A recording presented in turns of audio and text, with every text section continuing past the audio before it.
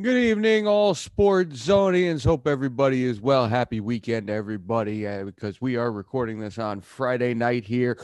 And we got a special episode of Sports Zone this week. Yes, you are getting 3 episodes of Sports Zone this week. There ain't going to be any sports talk on this one here. I am here with Cousin David tonight. Cousin David, how you doing? Cousin David, how you doing there? I'm doing pretty good. All right. So we thank everybody for listening on the podcast feed, Google Podcasts, Apple Podcast, Spotify, Stitcher, TuneIn, Anchor, whatever the hell Bullhorn is. We thank you for listening there. So we decided we were going to do a little episode here because, every now and then we wind up talking about TV shows that we like on the big show. And one that I know we've all kind of gotten into a little bit is The Mandalorian. And it just had its season finale released today. I saw it about 7, 8 o'clock this morning before I went to work. I had a shit day at work, but anyway.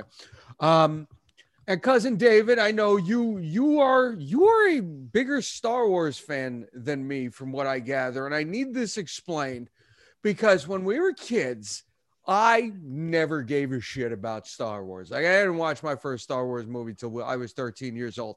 And I never remember you once bringing up Star Wars when we were kids. Like, there were Thundercats, there was Ghostbusters, there was plenty of shit. There was never any Star Wars. So when did this happen with you? I became a Star Wars fan. I watched it in some sort of holiday, maybe a Christmas holiday during that week off from school. And you know how they have it on. They had all three movies on a TBS or TNT, and I was little and I watched all of them. And then I was in 7th grade, and my teacher, it was like last period, he made us watch all three Star Wars. Not made us, but just put it on, and I just loved it. Wow. And then my uncle Jeff came into the family like 24 years ago, and he was a big Star Wars and Star Trek fan, so he kind of got me into it even more. And it kept going. I got into Clone Wars. Clone Wars and Rebels and all sort of that other good stuff. And been a fan ever since. All right. Okay. You see, me, I've always been more of a casual one. I mean, this, like when I was a kid, I started reading comic books when I was in 7th grade. So X-Men was always my thing growing up. So that was kind of more on the side that I leaned to with X-Men. It really was just X-Men. Like, I never read Captain America or Iron Man or any of that other shit. I was always pissed off at Spider-Man for being the one who everybody liked. And I was just like, fuck you, X-Men's better. So that was me. That's where I was on that. And like I said, I didn't see my first Star Wars movie till I was 13. So I guess it was around the same time you were talking about, because I'm a year older than you. But Yeah. First Star Wars movie I saw, we started with Return of the Jedi, because my dad took me and my sister when the special editions came out. And that was the one that was in the theater at the time. So I actually started on that one. Every time I go to watch Return of the Jedi, I fall asleep like clockwork 20 minutes into the goddamn movie. So I like right off the bat, if you listen to this for like diehard Star Wars fans, you already hate my guts. So I apologize to everybody for that. And then I guess when we were both in high school was when the prequels came out. I know I was in college when the second one came out. And I'll tell you a funny story about the third prequel movie. I've told you this story before, actually. I used to work I spent 10 years working at movie theaters, and I did projection at my first theater that I worked at. It was 2005. The weekend Star Wars Episode 3 came out was actually when I graduated college. But that week, leading up to it, as a projectionist, you would build the prints, because this was before everything was digital, so everything would be on reels and whatever. So they sent out all the memos and everything. If you make these movies and you screw it up, you're going to get written up. You better pay attention to what you're doing, blah, blah, blah. So I'm down in the lower booth. I'm building 2 prints of Star Wars at the same time. Wow. And I've told you this story before. You know this story, but it's a funny story. I like telling this story. So I'm building the first movie up to the platters, and I put the reel on the makeup table, and I thought I put the clamp on and everything, and I got a bottle of Fanta, and I put the bottle of Fanta on the makeup table, and I let it go, and I walk across the booth, to start building the other print. And all of a sudden I hear this really loud banging noise. And I turn around and I forgot to put the clamp on. So the reel is now on the ground and a bottle of Fanta is spilling on the freak. And I'm freaking out to all hell. I'm just like, oh my God, I just fucked up Star Wars. I just fucked up Star Wars. Holy shit. So I fixed everything. I wiped off what I could. And I go downstairs. I'm smoking a cigarette with a buddy of mine. I'm, dude, I just fucked up Star Wars. Holy shit. But thankfully, I did it at the last hour of the movie where they were on Mustafar having the fight scene and everything was in lava. So the orange Fanta blended in. That works. Yeah, because 2 weeks later, when that print was leaving, I looked at my boss and I was just like, so the one in theater 13, you said that's leaving, right? Yeah. Anybody complain about that one? Any problems with that or anything? He goes, no, not that I'm aware of. Why? And I told him, I was like, dude, I spilled a bottle of Fanta on that fucking thing. He just looks at me, you asshole. He was a Star Wars fan. So anyway, as a little backstory there. And then, of course, we've gotten the sequel movies over the last 10 years, which did not leave a great taste in a lot of people's mouths here. And from what I know, you were kind of the same way on that, right? Yeah, I liked episode 7. I thought it was a good start, and I had, the ending to that movie where, Rey goes to Octo and hands Luke the lightsaber, and then it just ends, and I'm like, all right, this was similar to A New Hope, but I could take it. It was a good ending. This is gonna go well. Let's see what happens. And Rian Johnson was basically swinging on a wiffle ball set and swung and missed. That's just my view. Episode 8, I think, just made it just bad. I mean, he could have made that movie. He could have taken that movie and taken the franchise to really bigger heights, but I think that's where everything went downhill. The Last Jedi was just swung and miss. What'd you think of Rise of Skywalker? I think J.J. Abrams had to salvage a lot. And I just think when you're going in so many different directions, it's tough to come all the way back. And it was just difficult for him. I think, he said in the press, well, sources have said that he wanted to pull his name off that movie because there was just so much interference and it wasn't even his at the end. And I just think it just became. Talking about Abrams? Yeah, Abrams. Oh, there was that one. Okay. There was sources. A couple of videos online said that there was a struggle. Kathleen Kennedy got involved. George Lucas got involved. George Lucas and him actually fixed Luke, and it was supposed to be like a 4-hour movie, which they were going to cut down. And then Kathleen Kennedy came in and just cut everything up, and we got a different ending. They filmed 12 different endings, and they went with like the ending what we got. And apparently in 2023, I heard they're going to do the uncut version. It's going to be like 4.5 hours. It's very similar to what the Justice League is doing. The Snyder cut. Snyder cut. It's going to be the JJ cut, and apparently it's going to be like the George Lucas JJ ending of how it was supposed to be. They claim it's going to be better, but who knows? So. Listen, I mean, all I'm going to say in terms of what I thought of the movies is, looking back, if you're going to make a trilogy like this to follow a legacy movie like Star Wars, you need to have a plan going in. Yep. I don't understand I don't think anybody can watch those movies and be like, everybody knew where they were going. Nobody had any idea where this trilogy was supposed to go. You bring in J.J. Abrams to start it off, Mr. Puzzle Box. Hey, here's your mystery. You figure out where it is. And then you give it to Rian Johnson, and I feel like he takes a lot of flack for what he did with the movie. I mean, the fact is, if you're not telling him, this is our plan, this is where we want you to take us, you're telling him, hey, do whatever the hell you want with it. So you get to turn around and be like, hey, I know we told you can do what you want, but this isn't what we wanted. No, you let him do that. Rian Johnson was the first director to write, direct, produce, whole shebang since George Lucas. And Kathleen Kennedy gave him that power to do that. and they completely pissed off the fan base. Even though I'm gonna Yeah. say something else that's gonna piss off a lot of Star Wars fans.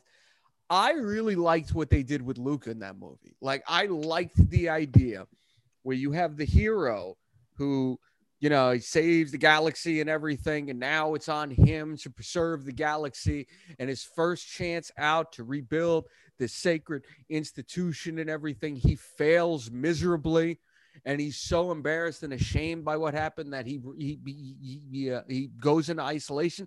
I liked that. I felt like that was realistic and everything. The rest of the movie I didn't particularly care for upon later viewings of it. The rest of the movie just did not hold up for me. But I always liked that idea that they did that. And then they bring it back to J.J. Abrams. Hey, can you fix this? Oh, yeah, let's just pretend Last Jedi didn't happen. Okay. That's now basically what happened. let's pretend Last Jedi didn't happen. Hey, we were setting it up for the Emperor the whole time. Yeah, okay.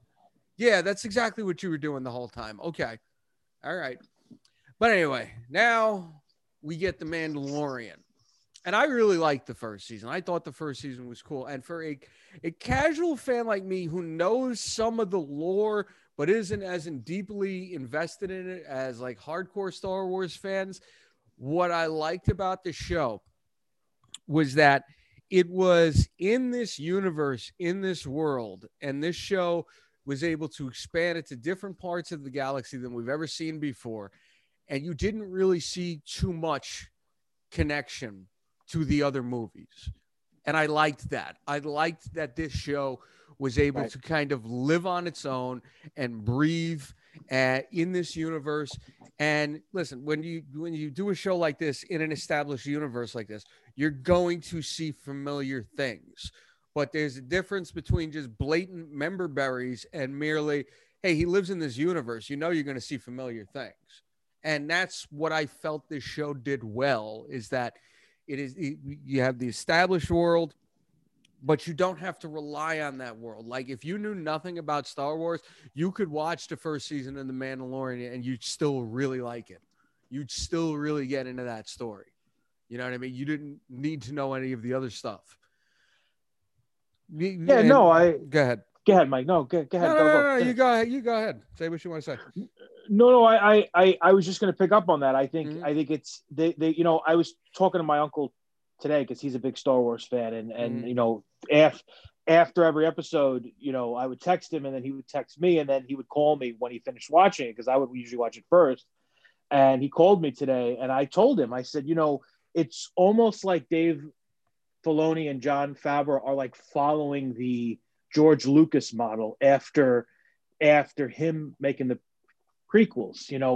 George Lucas did actually the prequels, and then everybody hungered for after the prequels, like, after the sequel trilogy. They actually wanted him to make 7, 8, and 9. Sure. But he said, no, I'm basically going to do Clone Wars. And he did Clone Wars, and he did the times in, like, he did the times between 2 and 3.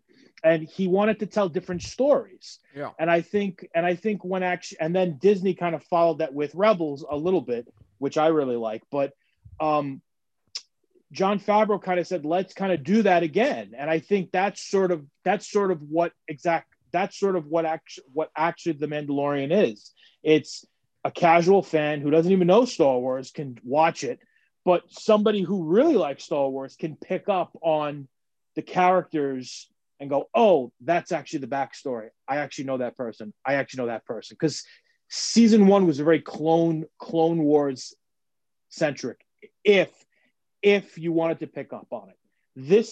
This season was very Rebels minded. Like, there was a lot of characters from Rebels. Well, but if I can ask, what do you mean by the first season is very Clone Wars oriented? What do you mean by that? So the first season was sort of introducing the Mandalorian. It was introducing who exactly they were, what like his backstory was. You kind of understood who he was, how sort of he was brought in to the clan. You realize and then Clone Wars kind of looks in to the Battle of Mandalore, because that's actually the battle that the quote yeah. unquote Republic and the Empire were fighting until the Empire killed all of basically the Jedi. So before Order 666, that's actually the planet that they were going to invade. Okay. And once you realize that he was a Mandalorian, there was a lot of Clone Wars, like the series, the Clone Wars. There was a lot of callbacks to that. There was a lot of Mandalorian. There was a lot of characters. There was a lot of like the ways, like Mando, when how Mando doesn't take off his mask. Right. Yeah, that's a sect of that's a clan called Death Watch. They're very heavy Mandalorians where they don't even take off their masks because they feel like, that's sort of like the way. And other Mandalorians like Ho-Katan. Yeah, well, she's the one who had they're mentioned. little. She's the one who had mentioned that whole thing this season, actually. Yeah. She's a little bit more moderate, Mm-hmm. where her sister was totally non-Mandalorian. She was actually trying. Well, she was a Mandalorian, but she was trying to get them to be more peaceful. Gotcha. So it's like a lot of stuff going on, which is cool. Mm-hmm. But see, everything you said, like if there were callbacks to Clone Wars in season 1, they went over my head. But that's what the show did good. Like it pandered more. You could watch it if you were a casual fan, but if you were an invested fan of the franchise, you'd watch it and you'd know those things. So you got a little pop off of that. And you still got the pop just for watching it because it was a really good show. So that kind of brings us to this season. And of course, whenever you have something as adorable as Baby Yoda, and you're going to get a lot of people. You're going to get a lot of eyes on you one way or another there. So then we go to this season. And we'll talk a little more in detail about season 2 because the whole crux of this season is Mando Din Djarin, I believe is his real name. He's trying to bring Baby Yoda to the Jedis, trying to find the Jedi. So the whole season it revolves around him trying to, at first, he's got to find more Mandalorians like himself who may be able to lead him to Jedis. He meets Bo-Katan. And I tell you, one thing that I thought was kind of funny, and it became almost a trope of this show. You got to go over here. Now you got to do this thing to get you there. So Bo-Katan says you got to find Ahsoka Tano. He does the one little side mission first, and then the episode goes in the episode in between. And then he finds Ahsoka Tano. Ahsoka Tano says, you got to bring him to this place, put him on a seeing stone. So you got the one episode in between, and then he goes to the stone. So, okay, fine. I could see people getting a little annoyed by that in later seasons, but I like that. It makes it a little more serialized that way. And this season had a lot of good moments and everything. You brought up Bo-Katan, played by Katie Sackhoff. She was great and everything. Right. And I like Katie Sackhoff. I never watched Battlestar Galactica, but I know who Katie Sackhoff is, obviously. So she voiced the character in Rebels and Clone Wars too. Glad you brought that up. Yes, absolutely. And then you got Ahsoka Tano, a very divisive character among diehard Star Wars fans. From what I know, you either really like her or you really can't stand her. Is everything I've gotten about Ahsoka Tano. And she was played in live action by Rosario Dawson, and I love Rosario Dawson in whatever she is in. Like Rosario Dawson is phenomenal to me. All the Marvel shows she's great in. Loved her in Clerks 2. Sin City, she's fantastic in, and just so on and so forth. She's the geek queen. God love her and everything. I was kind of underwhelmed based on all the hype I had for Ahsoka Tano. Like Rosario Dawson's great and everything, but just like I thought it was just okay. I didn't think it was anything special. But I love that she's the one who gave Baby Yoda his real name, Grogu. So we got Grogu now. And then the episode leading up to I should say, the episode with the Seeing Stone brings back Boba Fett. And I gotta be honest, I never really gave a shit about Boba Fett. Like this whole Yeah, no, I'm sorry. I'm sorry. Yeah, I've never cared about Boba Fett. And listen, I mean, this whole Mandalorian thing, from what I know, started out as an idea they were going to give Boba Fett his own movie. And then they decided not to do it. They were going to do something maybe about bounty hunters, and he'd be a side character. And then this Mandalorian idea comes out. And Well, the extra scene kind of showed it, right? The extra scene kind of previewed it. Oh, that's not what I'm talking about. No, I'm talking about like when Disney first bought Lucasfilms. Right. One of the spin-off movies, like it was going to be what was it? Rogue One, Han Solo, and Boba Fett was originally supposed to get his own movie. It was supposed to be directed by Josh Trank. Then that fell through after everything that Josh Trank went through on the Fantastic Four reboot. So they kind of retooled the idea. Maybe we don't do Boba Fett. Maybe we just do a bounty hunter thing. And then it kind of more or less it morphed into what we're seeing with the Mandalorian. Right. So, but I was always fine with Boba Fett not having his own thing. Like, honestly, it's just like, okay, people really like him. All right, fine. He died in a Sarlacc pit. He got eaten by a monster. All right, fine. It is what it is there. But he showed back up. They teased him in the season premiere. Shows back up in episode 6, I believe it was. 6, and yep. He had some badass fight scenes. I'll say that. Like, honestly, this season has some really good fight scenes. But I thought the ones with Boba Fett were really good. And I just remember thinking, man, these fight scenes are insane in this episode. Why are these fight scenes so good? And then I saw who directed the episode. Robert Rodriguez directed the episode. And as soon as I saw that, that's why these fight scenes were so badass. Planet Terror fame. Planet Terror, all the mariachi movies with Antonio Banderas, all that stuff. And I think he was also From Dusk Till Dawn. From Dusk Till Dawn. And he was one of the directors on Sin City, if I'm not mistaken. Like, he was the director on Sin City. Yeah, he did. Yeah. That's true. Yep. So, of course, if he's going to be in it, there's going to be some badass fight scenes. And I'll say this, I think my favorite episode this season was probably last week's episode with Bill Burr's character coming back. I don't know how you felt. He was great. He was great. I don't know how you felt about this. At the beginning of the episode, he was kind of annoying me a little bit with all the goddamn wisecracks. Like by the 5th one, I was just like, dude, we get it. He's a comedian in Star Wars. We get it. We got it. And then there was the scene at the table where he confronts his former commander. That was a really good scene, man. That was really good. So I was kind of into it after that. And then he blows up the thing, and he looks at Mando. We all need to sleep at night. Yep. He was fantastic. He kind of redeemed himself, because I think I read somewhere that he never really liked Star Wars, and he used to always make fun of Star Wars in his stand-up. That's why they wanted him, though. Yes, that's why they wanted him, though. Favreau wanted him for that particular reason. Yep. Yeah. And he was great. He was great in season 1, and he was great in season 2.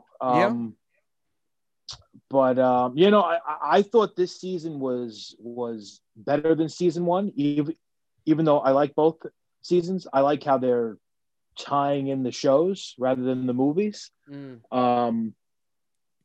I will disagree with you a little bit. I am a big Ahsoka Tano fan. Okay. So it was really cool to see Dave Filoni direct that episode, because since he imagined her, he obviously wanted to be the first one to direct her in live action. That part is cool. I do know that story, that he's the one that created her, so he gets the director in live action. That's pretty cool. I like that. Yeah. And I did like her, and I think you only got one episode of her, because I think there was a line in it where she was fighting the woman. I forgot her name, but the best line of that episode, and it's probably one of the best episodes of the season, when she goes, where is your boss? Where is General Thrawn? And me being a big fan of the whole thing, I literally jumped out of my chair when I heard that, because General Thrawn is in Rebels. He is the chief enemy in Rebels. Well, and that's who they're fighting. I'm sure, like, again, I know certain things of the backstory. It's Grand Admiral Thrawn. Yeah. That's number one. Thrawn is kind of a legacy character in his own right because he's from the Star Wars expanded universe that Lucasfilm kind of threw out when they were bought by Disney. He's one of the only characters that was brought in from that extended universe. So them bringing him in, yeah, okay. When she said Thrawn's name, I was kind of surprised to hear that myself. Um, but I will say one thing. I liked this season too. What I didn't really like, and I don't know if I could say I didn't really like about it because I liked this season. I thought it was good. There was, if anything, gave me pause. The heart of this show is the Mandalorian and Baby Yoda, and the fact that, and like I said originally, what I thought made this show work so well is that you kept it on the periphery, and you didn't feel like you had to put in references to other things that weren't organic. Now, this season, we're bringing in Bo-Katan. Now we're bringing in Ahsoka Tano. And now we're trying to tie the rest of the universe to it. We're setting up the idea that they kidnap Baby Yoda because they need his blood. And that's probably got something to do with the whole cloning and Snoke and that's the theory, and Palpatine and all that stuff. I get that you would use the Mandalorian to make the sequel movies make sense because I get the idea. Hey, they really like this Mandalorian. They really didn't like those sequel movies. We should probably do something to try to make them like the sequel movies by using this show. I get that. I understand that. But I don't know. As a whole, I liked it when it was more of a simple story. And I liked it when there weren't as many direct references to other Star Wars things.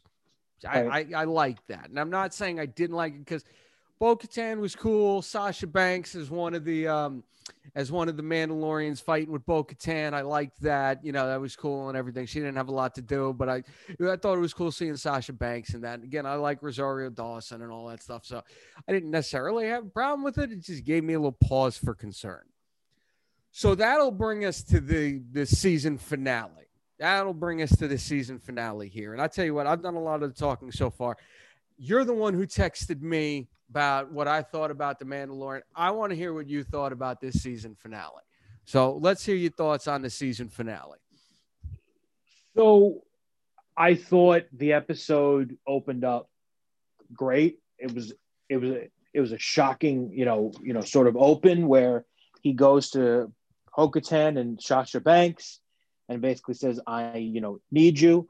They actually help the kid. We got to rescue the kid. And then it just shows them going up to Moff Gideon's plane and them breaking in was really cool. And it's just, I think what's interesting about this season was, when sort of we meet Mando, he's very set in his ways. He's Death Watch. He's playing this Death Watch kind of Mandalorian, and he's not really supposed to be very human. He's just supposed to be very like, I'm a bounty hunter. And then this little child comes into his life, and he starts sort of breaking away, sort of making things. There's things that are more important than just his way. There are ways where you could change, and I like the buildup. What was I expecting it to be Luke Skywalker? No, I thought it was going to be a Jedi. I didn't necessarily think they were going to use Luke. And it was exciting. It was fun. It was really fun to see. I didn't think they were going to go that way. But I think what made it worthwhile was, the way they really hurt Luke in Last Jedi, where they made him, and that's where I'm going to disagree with you a little bit. Luke was always the hero. Luke was always the one who was different from his father. He was different from Darth Vader. He's like, I need to rescue my friends. And Yoda says, don't even think about your friends. It's not about your friends. It's really about you. And you need to save the universe. And he's like, no, I got to save my friends. And that's when Rian Johnson turned Luke Skywalker into this hermit who just gives up. Luke wouldn't give up. So when I saw this Jedi come in and just destroy all those dark troopers that Mando had trouble with one, and he just went to town on all of them and looked up to rescue this child. It was really fun seeing Luke in that mode. It was very Darth Vader Rogue One type of thing. You know, you remember the last scene in Rogue One, absolutely, with Darth, yeah. like it was, you know, it was what the diehard fans wanted to see Luke do in Episode 8. We wanted him with that, you know, the green lightsaber. We actually wanted him to be that superhuman god, you know, that, you know, the EU has made him into, like this really strong Jedi. And we didn't get that. And I mean, I don't want to read Jon Favreau and Dave Filoni's minds, but they created that. That could only tell you what they're thinking of what Episode 8 did to Luke. And I think that's a direct repudiation of what they think how Luke was treated. Well, I'm not gonna argue with you on that one. But I mean, listen, I feel like if I die on a hill for Last Jedi, I'm not in good shape here.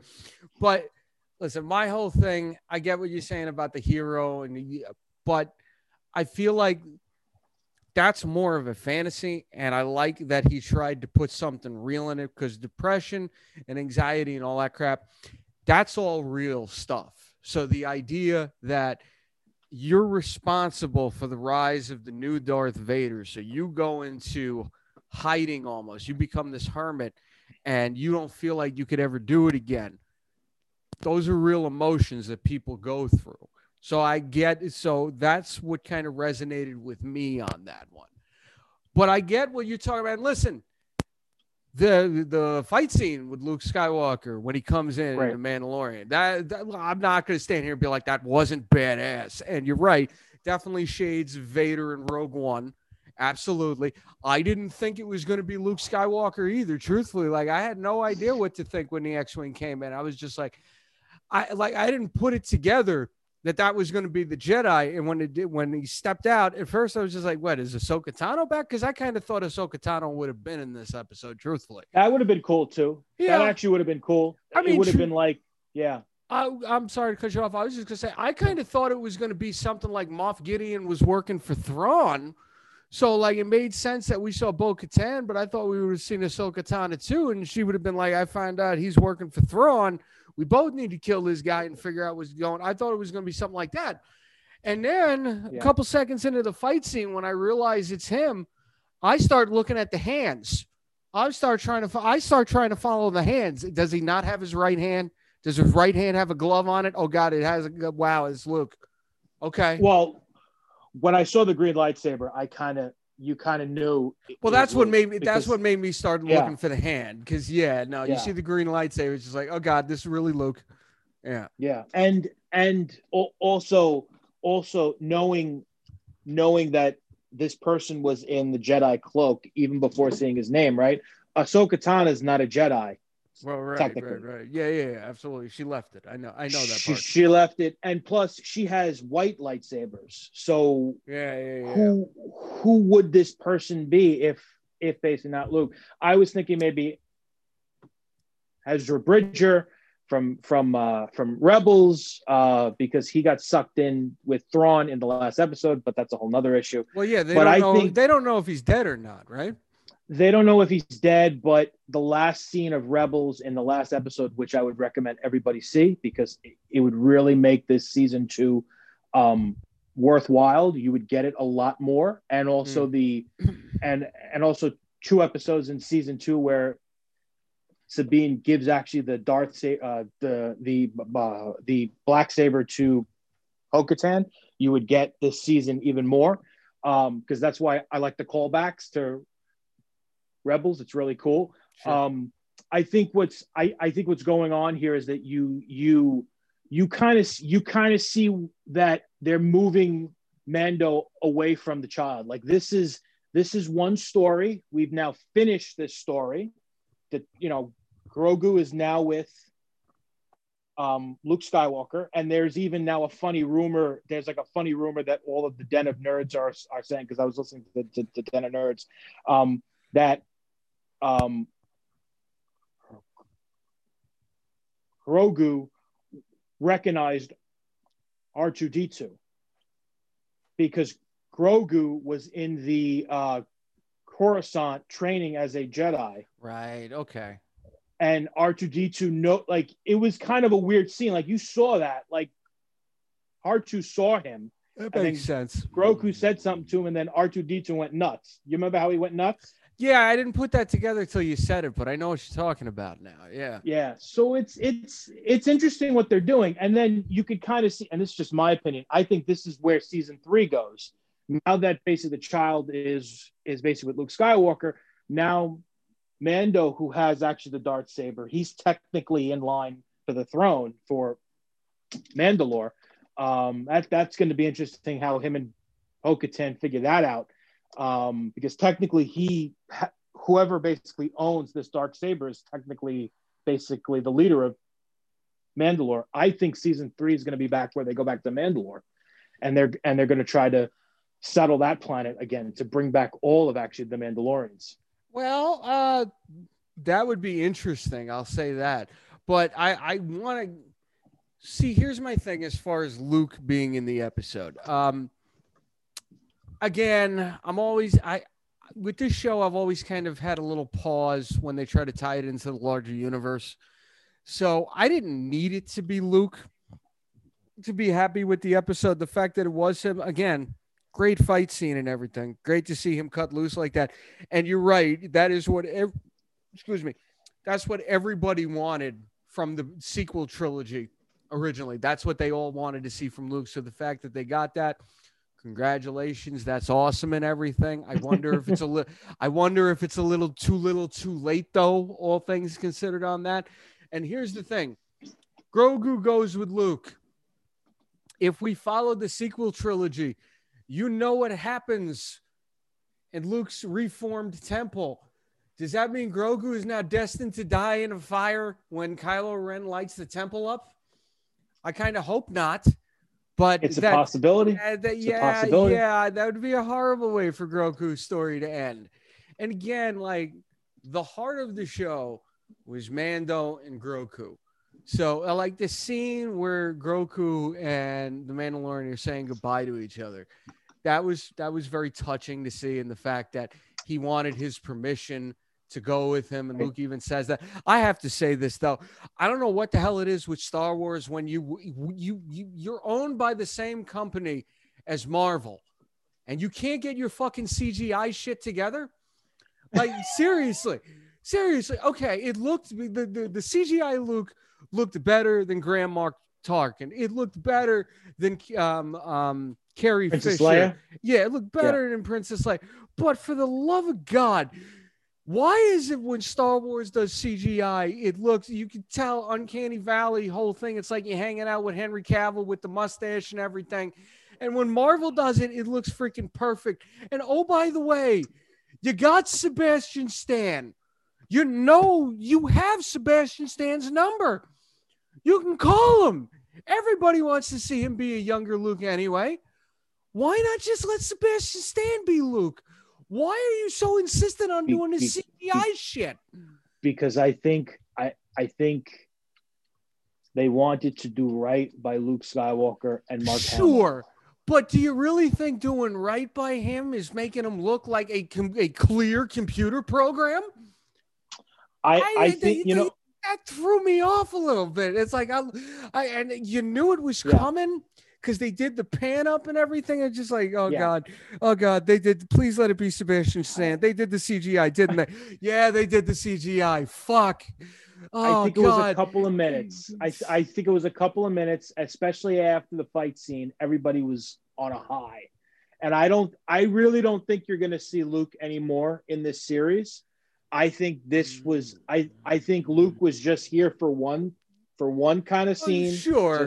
Just to, And then now, basically, this is now going to be another story where Mando, in order for Mando to lead, in order for Mando to be the leader of Mandalore, he sort of had to get out of this radical Death Watch mindset, and the child brought him to be more human, to bring more leadership qualities. Sure, and I think that's basically the story they're going to move on to. And this whole, I mean, we all watched the Investor videos. Disney we Investor all seen, Day. Yeah, we've all seen the new Star Wars shows. We've all seen that what this show's doing. It's connecting different things. You know, Ahsoka Tano is going to have her own show.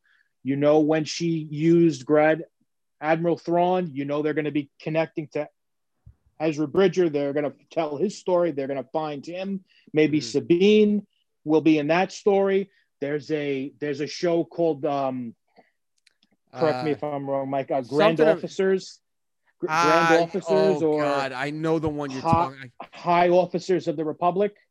Well, that one, that's not called that. I know what you're talking about. It's about, you know who's going to be in that? Who's going to be in that? The UFC fighter. No, what's her name? I think we're talking about two different things. Where is it?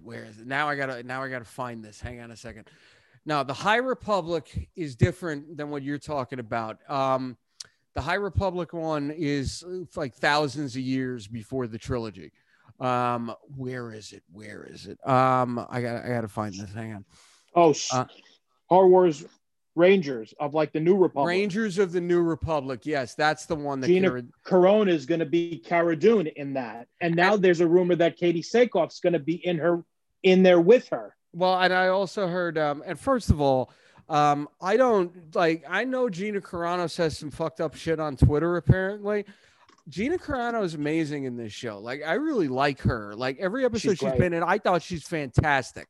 Well, it's believable, you know? It's actually believable. She's tough. She could kick anybody's ass. Katie Sackhoff for the last 20 years has been in all these sci-fi movies. She could kick anybody's ass. So it's like, it's believable. And I also heard Ming-Na Wen, who played she was great too. She was great too. Ming-Na Wen is another one who is fantastic in anything she is. I'm one of the few people who really like ER. Well, I never saw ER, but Street Fighter. I really liked Street Fighter when I was a kid. I know a lot of people do not like that movie, and some people like it as a guilty pleasure. Nah, man, I always liked that movie. The movie came out when I was in sixth grade. I liked it. I liked her, and I was a fan of Agents of S.H.I.E.L.D. for the entirety of its run. And my uncle was telling me that. Yep. Yeah, she's fantastic in that. Ming-Na Wen. So now she's going to be in like the Boba Fett show. Well, I mean, let's go to that one for a second here, because after the episode, we get the post-credits scene where Boba Fett takes down Bib Fortuna in Jabba the Hutt's old lair, and now he's the head of the crime syndicate, and it cuts out saying the Book of Boba Fett coming in 2021. And here's my question, and here's what kind of worries me. Is it a spinoff, or is it no longer The Mandalorian anymore, and that's where we're going next season? What do you mean it's no longer The Mandalorian? Meaning The Mandalorian becomes the Book of Boba Fett, and The Mandalorian is no longer the main character. Now Boba Fett's the main character. No, I mean, Boba Fett, the Book of Boba Fett's, it's going to be its own show. I think it's going to be a show on Tatooine. It's going to show how he becomes the head of the crime syndicate. I mean, Jabba the Hutt got killed in Return of the Jedi, so it's going to be Boba Fett taking over that syndicate, telling that sort of story, telling how Tatooine's going to function in this new republic kind of way. And I think Mandalorian season 3 is going to be on Mandalore. It's going to be elsewhere. So I think you're going to have a lot of different shows on a lot of different planets interacting with each other, because looking at even looking at even Ho-Katan. She could be on Mandalore and she could be in the Mandalorian on one episode, but then she could be with Gina Carano on the Grand Officer show. Can I say one thing real quick? Yeah. I think it's funny, and I'm okay with the fact that they did this, but let's call this what this is. Okay, so when you first see Bo-Katan, it's her, it's Sasha Banks, and they have a guy with them. And then in this episode, there is no guy. And we know this. We know they did this because they wanted the one scene where you just had the women fighting everybody. Right. And I'm okay with the fact that they did this. I'm okay with it. You have 4 badass women. Yes, highlight them, show them, do what you want. But we know you had a guy with you at some point. Now, all of a sudden, he's not there. We know what the fuck you're doing. We know what you're doing here. This is a conscious. This is a conscious decision right here. It's not, oh, the guy's in the bathroom, so you missed the whole thing. No, we know what you're doing here. It's fine. It's fine. It served the purpose. It was good and everything. Let's call it what it is, though. I'm sorry, David. No, I don't. I understand what you're saying, and but I think what makes this different is that it's believable. You have 4 women who are pretty big, pretty tough, and it's believable that Sasha Banks and Katie Sackhoff and Gina Carano, if they tried, they would probably beat me up in about 2 minutes. Yeah, I mean, Sasha Banks like 4 foot nothing, but yeah, no, she kicked my ass too. The only question I have is that when actually we were introduced to Bo-Katan and like her 2 assistants there, there was a Jedi-like figure who we never met. No, I'm pretty sure that was Sasha Banks in a robe. Really? Yeah, I'm pretty sure that was just Sasha Banks in a robe. But that was strange because she was just standing alone without. Yeah, no, I'm telling you, that was Sasha. That was Sasha Banks. That was Sasha in a robe. Banks. Yeah, that was Sasha Banks in a robe. Okay, that was weird. Then that was weird that she was just standing there. You're talking like the a one that Jedi was. Type robe. You're talking the one that was on all the trailers and everything, right? Yeah. No, that was definitely just Sasha Banks in a robe. That was Sasha Banks in a robe. Okay, all right. No, I wasn't. Yeah. I wasn't sure because they never really ended that loop. But if that's Sasha Banks, then that's all right, cool. Yeah, no, that's all that was. But I feel like you were saying something before I brought us down this path. What were you saying? No, I was just saying. I was just saying that you're going to have all these shows. They're all going to be, they're all going to have independent type events. They're all going to have their own stories, and different characters could possibly be interchanging. It's very similar to Rosario Dawson in many of the Marvel Netflix shows. She was in many of those shows, even though she's playing the same character. It's possible that you just might have that more now in the next couple of years. Well, I guess that's possible, and I see what you mean on that. But I don't know. I just think, like I said, I liked it better when it was a smaller, more contained story, and you didn't try to connect it to the other universe, to the larger universe at play there. And I do feel like part of the reason why they did so much to connect it to other shows, like, listen, I get it. It's a business. Something's working well. You want to make other things that work well out of it. I get that and everything. Right. But I also feel part of this is Kathleen Kennedy saying, listen, everything I've done with Star Wars is completely fucked up. You guys seem to know what you're doing here. So we're gonna connect some of these movies to what you're doing, and we want you to connect this, and we want you to spin out a couple of these things right here, because whatever you're doing, we need you to save Star Wars. So we have to remind people that Star Wars is a whole universe, and we have all these other things. And can you help us fix the sequel movies, please? I actually think I agree with you 100%. I actually think you're giving Kathleen Kennedy too much credit. I think what Kathleen Kennedy should really be doing right now is approving everything that Jon Favreau and Dave Filoni want to do, and just basically sign the checks. Well, you're not wrong. She should not be giving any ideas. Let them run it. This has been said so many times. What's the difference between Kathleen Kennedy and Kevin Feige? Kevin Feige is a person who understands the characters and the world that he has created, and he understands how to world build, how to tie things into other things, but make it look organic and not have he has a plan. He has a plan. Now, his plan probably has never been as set in stone as people would like to think it was. But the fact that he is that adaptable to make changes to the plan while sticking with the overarching theme. Kathleen Kennedy's never been able to do it. Everything's just a dollar sign. No, she trusted Rian Johnson, and it went haywire. It went haywire. I think you're putting too much on Rian Johnson here. She trusted Rian Johnson.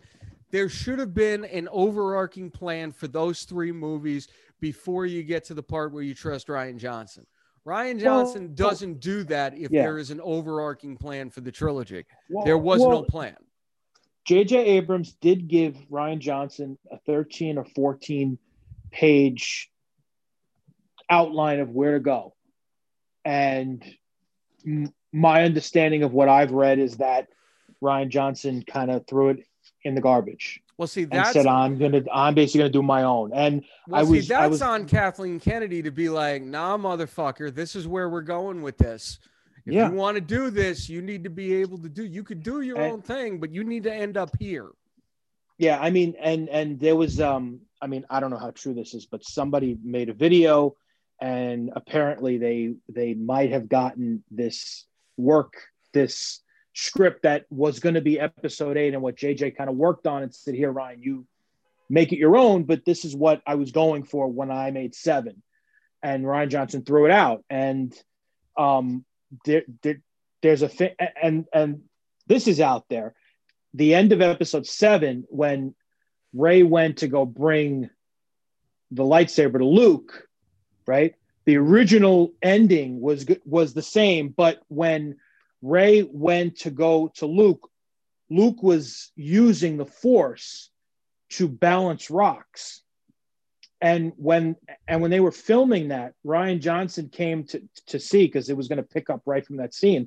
Rian Johnson told Abrams, do you mind if you cut that out? I don't want Luke using the Force. And that all makes sense, because Luke didn't really use the Force in 8. Well, I mean, to go one further, I know Colin Trevorrow was supposed to direct episode 9, and he had his own treatment and everything. And I know Robert Meyer Burnett online had gotten a copy of this. I saw that too. Yeah, because he's connected with all that stuff. And I know a lot of people felt like his episode 9 would have been a lot better than what we wound up seeing. But I'm also sure that episode 9 was probably connected to whatever the story was originally supposed to be. But I still say, you as the studio head, if you know that the guy you've directed and you have this overarching plan, and you bring this guy in and you know this guy doesn't want to do it, how many times do you see Marvel change directors? Because, you know, they can respect the director, they can like the director, but you're playing in our sandbox here. If you're playing in our sandbox, you have to play by your rules, and you have to end up where we need you to end up. Otherwise, we're going to get someone else who can. They just did it with the new Doctor Strange movie that's going to be coming out. Scott Derrickson. Saw that. Yeah, Scott Derrickson, the guy who directed the first movie, I guess he wanted to do something a little different than what Feige wanted. So he's out and Sam Raimi's in. And we've seen it with Ant-Man. It was originally supposed to be Edgar Wright. Then it was Peyton Reed. The only real misstep they had with directors was going from Patty Jenkins to Alan Taylor in Thor: The Dark World. It's the only one. Any other time they've done it, it wound up working out really well. And Ant-Man's one of my favorite Marvel movies. So, yeah.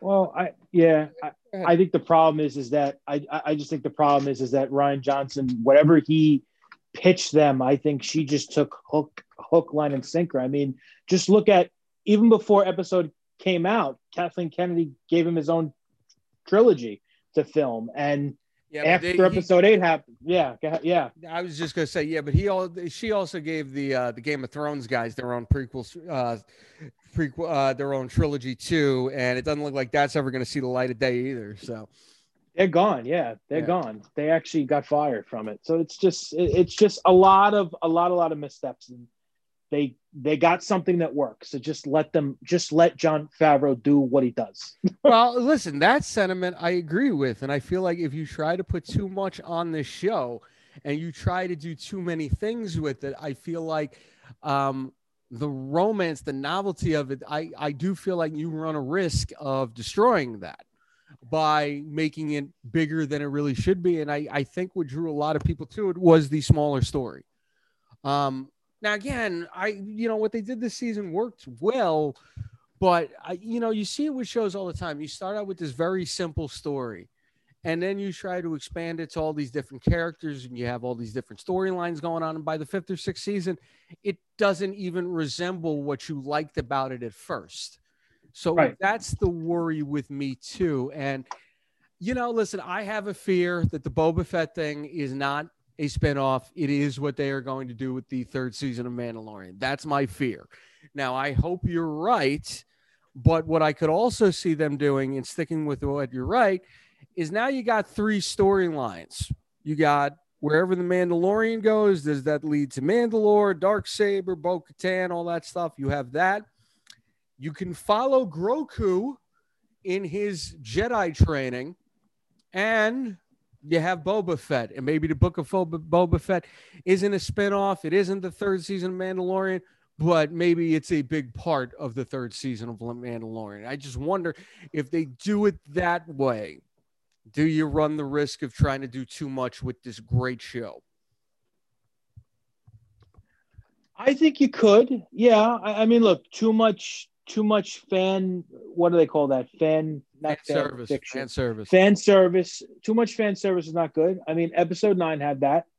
There was a lot of fan service because they were trying to get this big ship out of a ditch. So they just threw fan service at it. Yeah. No, you could, but I think with the number of shows that they're developing, they're going to be able to strategically put characters in all of these shows. I would agree with you a little bit more if there was no shows and there was just going to be this one show and they had to bring in all Rebels and Clone Wars and us and Ahsoka Tano. Yeah, then it gets a little too much. But if you've noticed in this season, there was a healthy balance. Ahsoka Tano got one episode. Sure. Bo-Katan got an episode and a half. And you could see, that they're trying to develop new shows. So I could see people moving on to new shows. And then they'll be able to basically tell different stories. I mean, it could be that in season 3, the Mandalorian is trying to take over Mandalore with Bo-Katan. Maybe Sabine comes into the second of last season. Maybe Luke shows up with Grogu. No more CGI, please. No more CGI. I mean, yeah, no, probably not. But I'm saying, like, I think that's how they'll introduce characters. They won't do it a lot. They'll do it in like the last scene. They'll do it in like the last episode. And I really think Jon Favreau will make it work. He really hasn't given us any reason to not trust him. I just don't. Well, first of all, Favreau's done really good. Everything you've said about Dave Filoni. I mean, Dave Filoni kind of studied under George Lucas, and Lucas always kind of saw him as his heir apparent. So I couldn't agree with you more that those two are the guys you need to listen to. And I know a lot of people kind of feel like Filoni should be the one running Lucasfilm, not Kathleen Kennedy. I know a lot of people feel that way. And with this show, I don't really feel like either of them have done anything to dispel that. So there's that. But I don't understand how Marvel can make Michael Douglas look like he did in the 80s. Kurt Russell can look like he did in the 70s. Yet you can't like go to those guys. Hey, what are you doing? What are we doing wrong? Why does everything we do look terrible? Why? You're like, you guys are in the same freaking company. I don't think it was that bad. I don't think it was that bad. I'm probably exaggerating a little bit because, listen, like I said, it wasn't as bad as Grand Moff Tarkin. It wasn't as bad as Princess Leia. But it's like at this rate, you guys ain't going to master this stuff for another 10 years. We got 10 just more think years and so much more uncanny valley to go with here. I just think when the fans saw the X-Wing and they saw this Jedi-like figure in the robe come out, and then they saw that only had one hand. If you notice, the other hand had a glove on it, which I just watched it again, and I saw that because Luke only has one hand, and then saw that green lightsaber. The fans hook, line, and sinker. Well, sure. They were hooked. Let me ask you a question, though. Would you have been just as hooked if you didn't see his face? Because I almost feel like if they didn't show his face, if they gave you a voice that actually sounded like Mark Hamill, and you got the outline and everything, but you don't have the face, you probably would have gotten the same effect, wouldn't you? I would have been just as hooked. And if you go back and watch it, they never said his name. No, they never said his name. Yeah, but you just knew. Yeah. And what, I guess if he would have said the name, Bo-Katan fought Anakin at some point during the animated series. So she would have been the one like, wait a minute, what'd you say your last name was? Yeah. It was probably better that they left it like, this is just a Jedi. And Luke said, like, he has powers, but in order for him to understand the Force, he needs to come with me. But he's looking for your permission. Like, they left it very vague. And because a lot of those people would have known who Luke was, like Gina Carano was from Alderaan. Yeah, so she would have known the name. She would have known the name. She fought in the Battle of Endor, I believe. Something like that. They've always said she was a drop trooper for the Republic. So yeah, absolutely. So she would have known. Maybe she didn't see Luke's face. Maybe she just knew the name. But I'm glad they left it vague. And if they wouldn't have showed his face, I think people would have known. I just think we haven't seen that green saber since Episode 6, and we were craving to see it in Episode 8, and we didn't. Yeah. And it was just. I don't know. Oof. No, I get what I'm just saying. glad we finally saw it. Yeah. I mean, I'll say this: Giancarlo Esposito played a great bad guy in Moff Gideon. And to go back to what I love about the show, the relationship between Mando and Grogu. He's firing the blaster. He's shooting at Bo-Katan. He goes to shoot at Grogu, and freaking Mando just comes sliding in to save him. That's awesome. That's great. I liked that. Yeah, I liked that. I like the little moments a little better though. But yeah, no. Again, seeing Luke kill all those dark troopers and everything, that was pretty badass. I'm not even going to try to say that I didn't like that. No, I like that. And it was cool. A good setup. Yeah, and it was a good setup because Mando had trouble with one. Mm-hmm. And Luke rips them all to shred, and then uses the Force on basically the last one. Doesn't even touch the last one. Just uses the Force to rip it apart. Crushes them like a soda can. Yeah. We haven't seen that like ever. We haven't seen that ever. Yeah. All right, I tell you what, we're gonna wrap this up. I mean, overall, it was a very good second season, very good series finale. I feel like you liked it a little more than I did. I still thought it was very good. I don't know if I'd give this a 10 out of 10. It'd probably be like a 7 or an 8 out of 10, something like that. I saved those 10 out of 10s, man. I do. Just because, I think it's Sopranos PTSD. Too many Sopranos 10s out of 10s, and then you get disappointed by that final season. Like too much. So no, that's true. That's true. Mm-hmm. I would give it a 9. I would have probably given it an 8. Season 1, I'd give a 7. Season 2, I would give an 8. Season 1, I'd probably give a 9 to season 1. A 9? I mean, season 2, I was going to say 8, but after seeing Luke in this last episode, I'm going to give it a 9. Mm. And I'm looking forward to season 3, and I'm really looking forward to all these shows. I think I think they're moving in the right direction. They're moving away from what the sequel trilogy was, and they're moving to a good direction. So. I got the list right here. We got Andor based on Cassian Andor from Rogue One, which I got to be honest, like I'll probably watch this show. I could give less than a fuck about this show though. Like I don't know why they're choosing to do this character. Honestly, like he was okay. I didn't feel like he Well, it's a needed more his. fan show. It's a more fan show because the fans Well, really wanted Logan. sure, but Yeah. I did not feel like we needed more of this character. So there's that. We could talk about the Obi-Wan show that's now going to have Hayden Christensen in it, reprising his role, which I think is good. That given all the shit that guy got for the prequels, and it's like he was not good in the prequels, but the prequels not being good were not his fault. So all the shit he got, I like that people have been wanting him back in Star Wars. I like that now people are more open to the idea of him being back. So him being Vader, I think that'll be pretty cool. The Acolytes is the show you were talking about, set during the final days of the High Republic. So we have that. The Ahsoka Tano TV show. They're doing a TV show about Lando Calrissian. Another one, like I like Lando Calrissian, but does he really need his own TV show? Well, that's going to probably continue the Solo movie. Okay. And you delve know, into that. That's another one. For all the shit that movie took, I didn't think that guy was that bad as Han Solo. I didn't mind the movie. I thought it was good. I thought the ending was cool.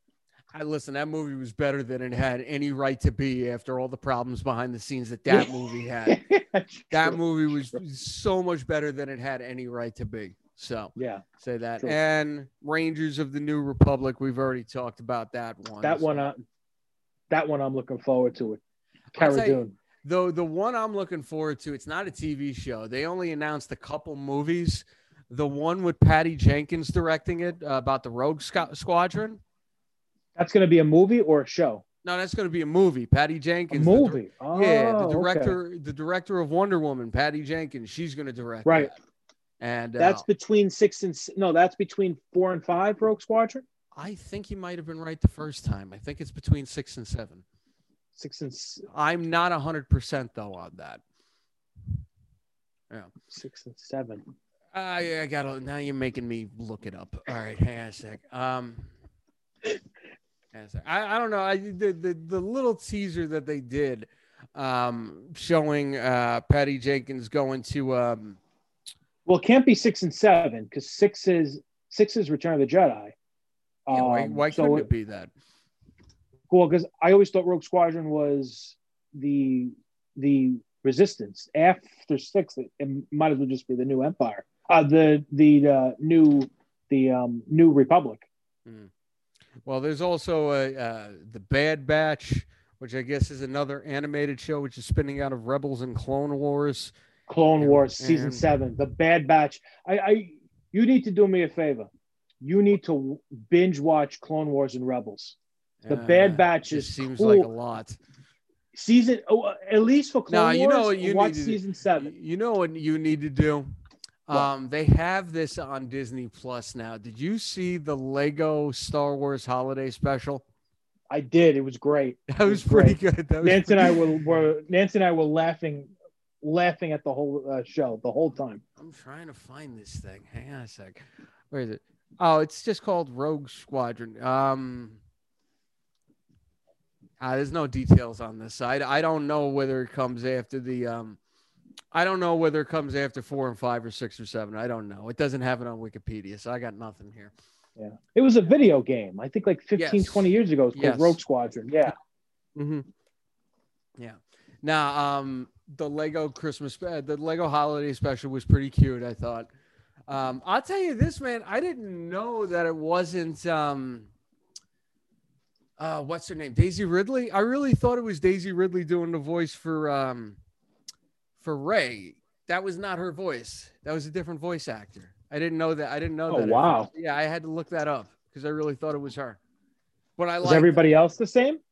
No, actually. It was different people. Listen, I don't think they're ever going to get John Boyega to do anything in Star Wars ever again, and I don't blame him for not wanting to do Star Wars ever again because the way they handled all the characters, I thought they did a bad job with those guys. Truthfully, like you had so much talent, you had so much promise with these guys, and you just completely screwed up their characters every step of the way.